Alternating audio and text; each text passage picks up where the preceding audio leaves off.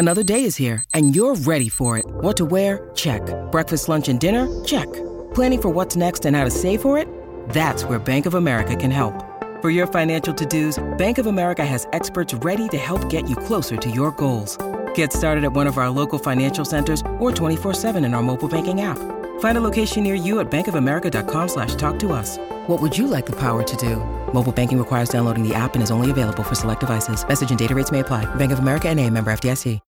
When you need mealtime inspiration, it's worth shopping Kroger, where you'll find over 30,000 mouth-watering choices that excite your inner foodie. And no matter what tasty choice you make, you'll enjoy our everyday low prices, plus extra ways to save, like digital coupons worth over $600 each week. You can also save up to $1 off per gallon at the pump with fuel points. More savings and more inspiring flavors make shopping Kroger worth it every time. Kroger, fresh for everyone. Fuel restrictions apply.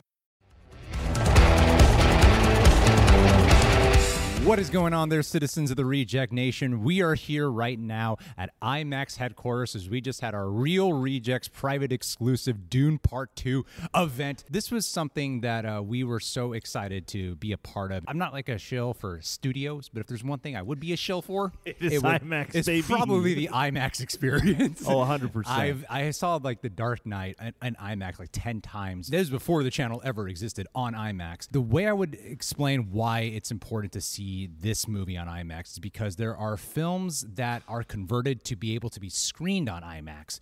And then there's the other camp. There are movies that are specifically shot with IMAX cameras.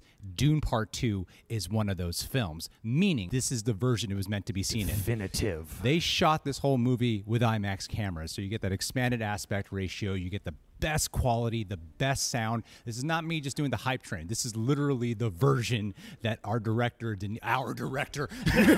Captain, my captain, Denis Villeneuve, I still don't pronounce his last name.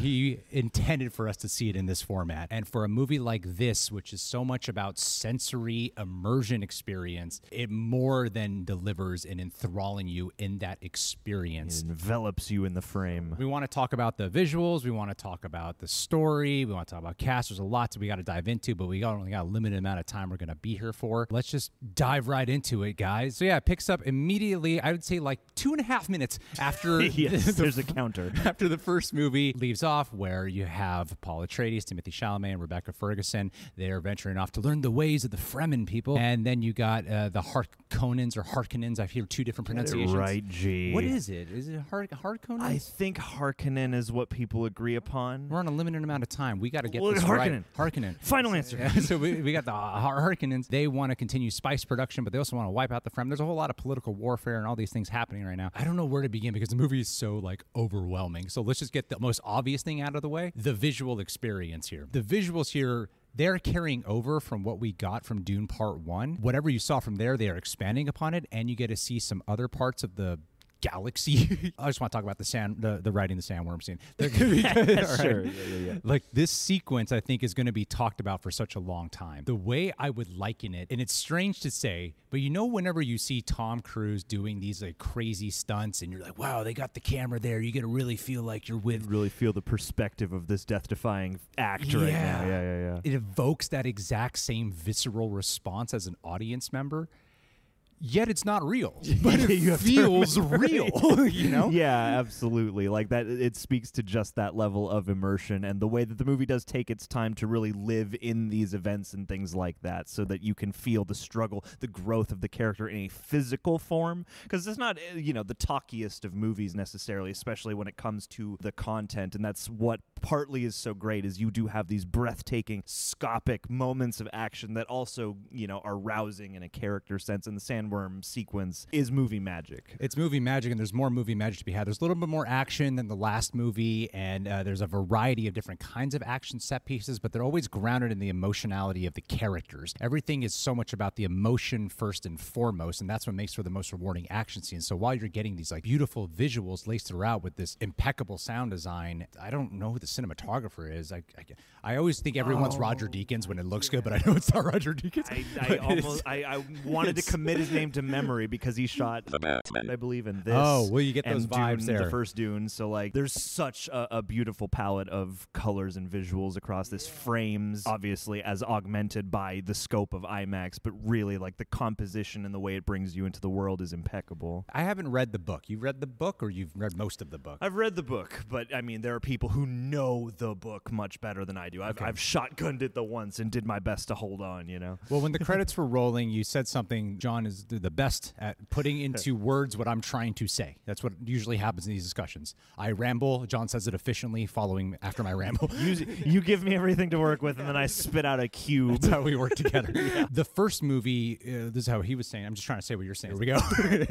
Is that the first movie has like a lot of political angles and there's a lot of political commentary, while you have like the Bene Gesserit and a little bit more of the magical stuff, a secondary or third. And this movie is a bit of an inverse. Now, the political stuff is all still there. The magical side and the mysticism is way more at the forefront. And at the same time, it surprised me because it's so much of a deconstruction of prophecy and religion. Deals so much with power, how religion can manipulate, take control of people. That it deals with fanaticism. So much on its mind that is not in a black and white context. Even though there's some great black and white scenes in here, but it's not. It's not. It's not all orange. There's so much on its mind that it's kind of crazy to see a blockbuster that follows up the first one while doing themes that can be like controversial to touch on, because religion is a very sensitive thing. But this is a made-up religion. So maybe there's a way they can do it. But you could see all the metaphors and allegories, and I love how the first movie ends off on this note of, all right, I've seen this movie before, especially someone who hasn't read the book. Like, this is Chosen One. This is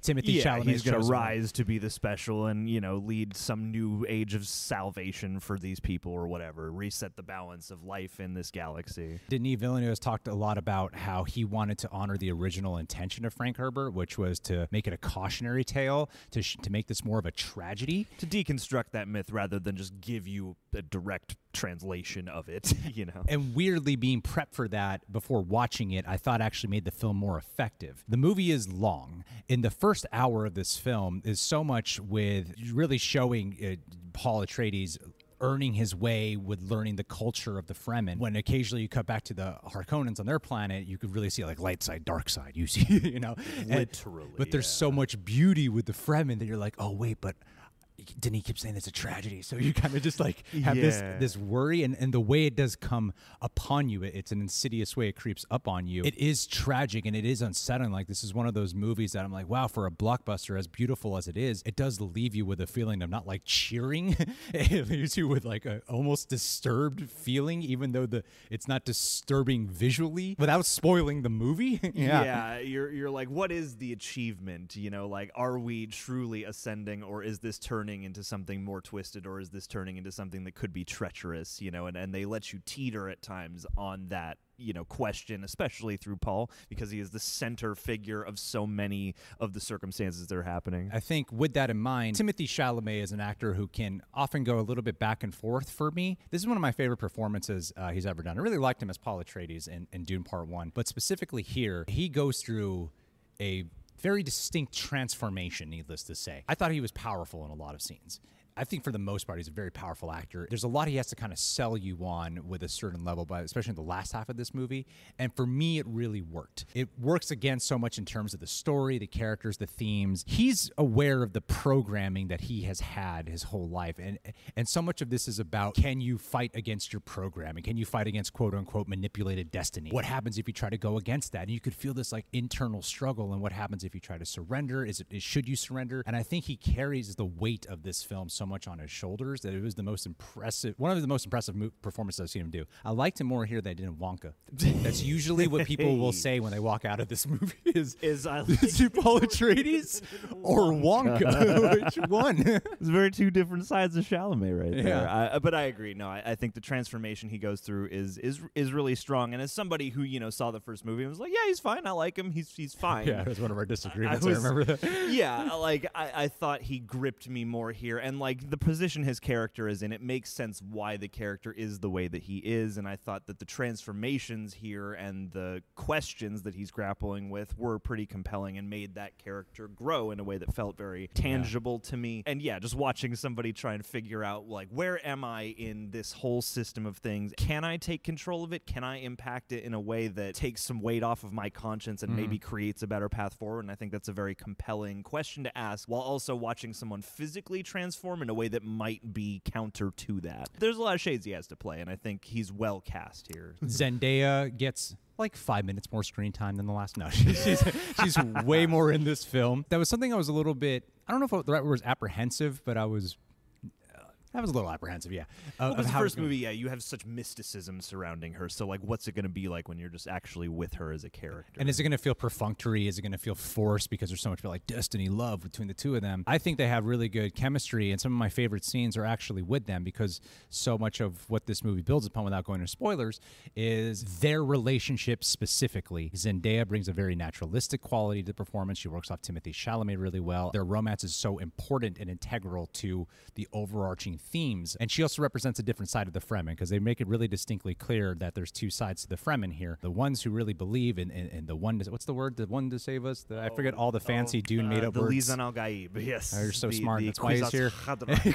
She's not one of the people who believes in that. So while there's the romance with Paul Atreides, she's not drawn to the mythological thing. He's just a man to her. Then you got Javier Bardem's character coming back here, who does believe in those things. Who is of the more fundamentalist sect, yeah. And Javier Bardem he was like funny in the first one, but man, he is surprisingly hilarious at times. Cracking a lot of jokes in a way time. that doesn't pull you out of the movie, though. It actually works. Yeah. Oh yeah. He is an interesting presence because obviously he has his stern Javier Bardem quality, but he does equate to one of the most welcoming and warming presences throughout the entire two movies. I think what people really want to hear about too, Austin Butler.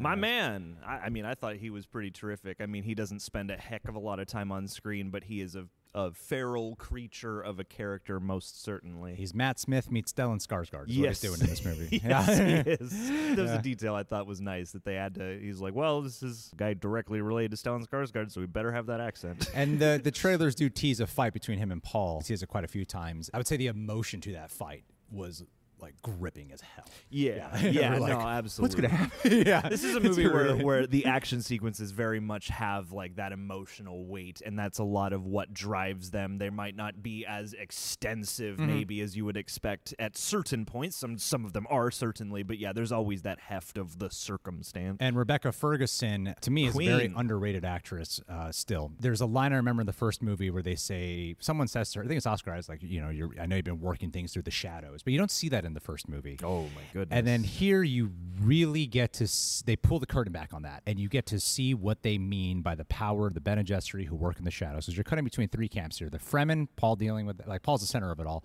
The Fremen, the Harkonnens, and then you got the Bene Gesserit. Rebecca Ferguson's role here commands the screen. She may be my favorite performer across both these movies, just because, again, She's way excellent. she embodies the character, the struggle of the character, the weird mantle she has to occupy in being a conduit for these various prophecies and whatnot. And that's the thing about the shifting tone of the political nature of the movie, is you see that, like, the politics are almost like short-term circumstances, and then the mysticism, the stuff that Bene Gesserit, the stuff that she is directly involved with, is like the guiding hand of all those politics across generations in a really wild way. And she's able to carry all of that in a way that feels quite believable, but also very emotionally resonant. All right, John, we got 2 minutes and we got to get out of here. So we got to speed through the criticisms that we probably have about this movie, or like mild criticisms about it. Dave Bautista, to me, was one of the little disappointing parts of the film to me. I feel like they really set him up in the first movie, and here he just kind of felt like yelling angry Drax. And you want more, yeah. And we've seen Dave Bautista do a variety of roles at this point. For that story he's been telling about, Denis Villeneuve is one of the first people who came to me on set and was like, "You are such a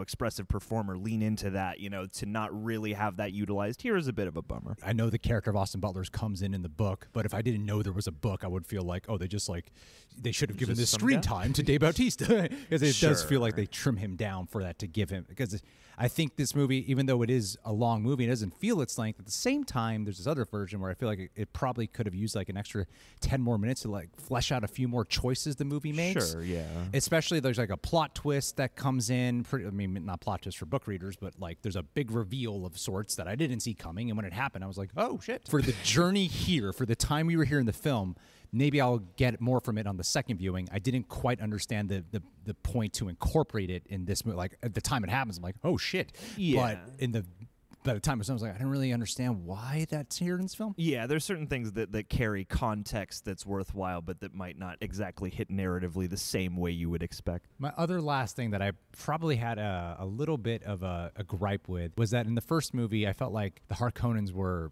imposing and scary, like truly villainous. You felt their presence throughout. And this movie has a bit of a different structure in terms of how they spend their time cutting between stories, and maybe that had something to do with it. Maybe because Paul's also this like snowball effect of always upgrading throughout this entire experience. I didn't really feel like they were as scary. While there's a lot of tension in this film, while there's a lot of suspense, a lot of gripping things that have a different kind of horror, that was a missing quality for me. It's easy to forget a little bit about just how treacherous and evil they are meant to be or portrayed as being when you have mostly just their foot soldiers to deal with throughout a lot of the early parts and mid parts of the movie until kind of later on. One thing I would say is like I'm very excited to see how this unfolds for me on a second viewing. It is a middle chapter to something, so you do have that sort of interesting effect of like, okay, this is kind of finishing the one book, but it's clear that this is going to continue. This is at least going to be the Two Towers or the Empire Strikes Back or whatever. Or the best DC movie since The Dark Knight. Yes. and so like I could see like the first movie just has all this discovery and has all this stuff you're being introduced to, whereas here you are spending a lot of time on Arrakis. You're going even deeper into some of the more sort of theoretical aspects of the story, and so I could just imagine maybe not having the same level of like sheen in terms of like, oh my god, this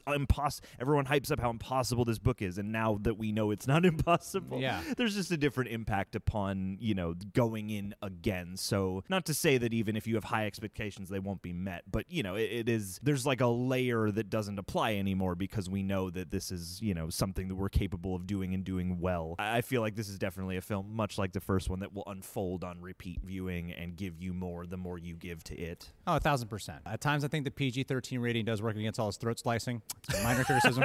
And then for a movie that feels like it's rated R.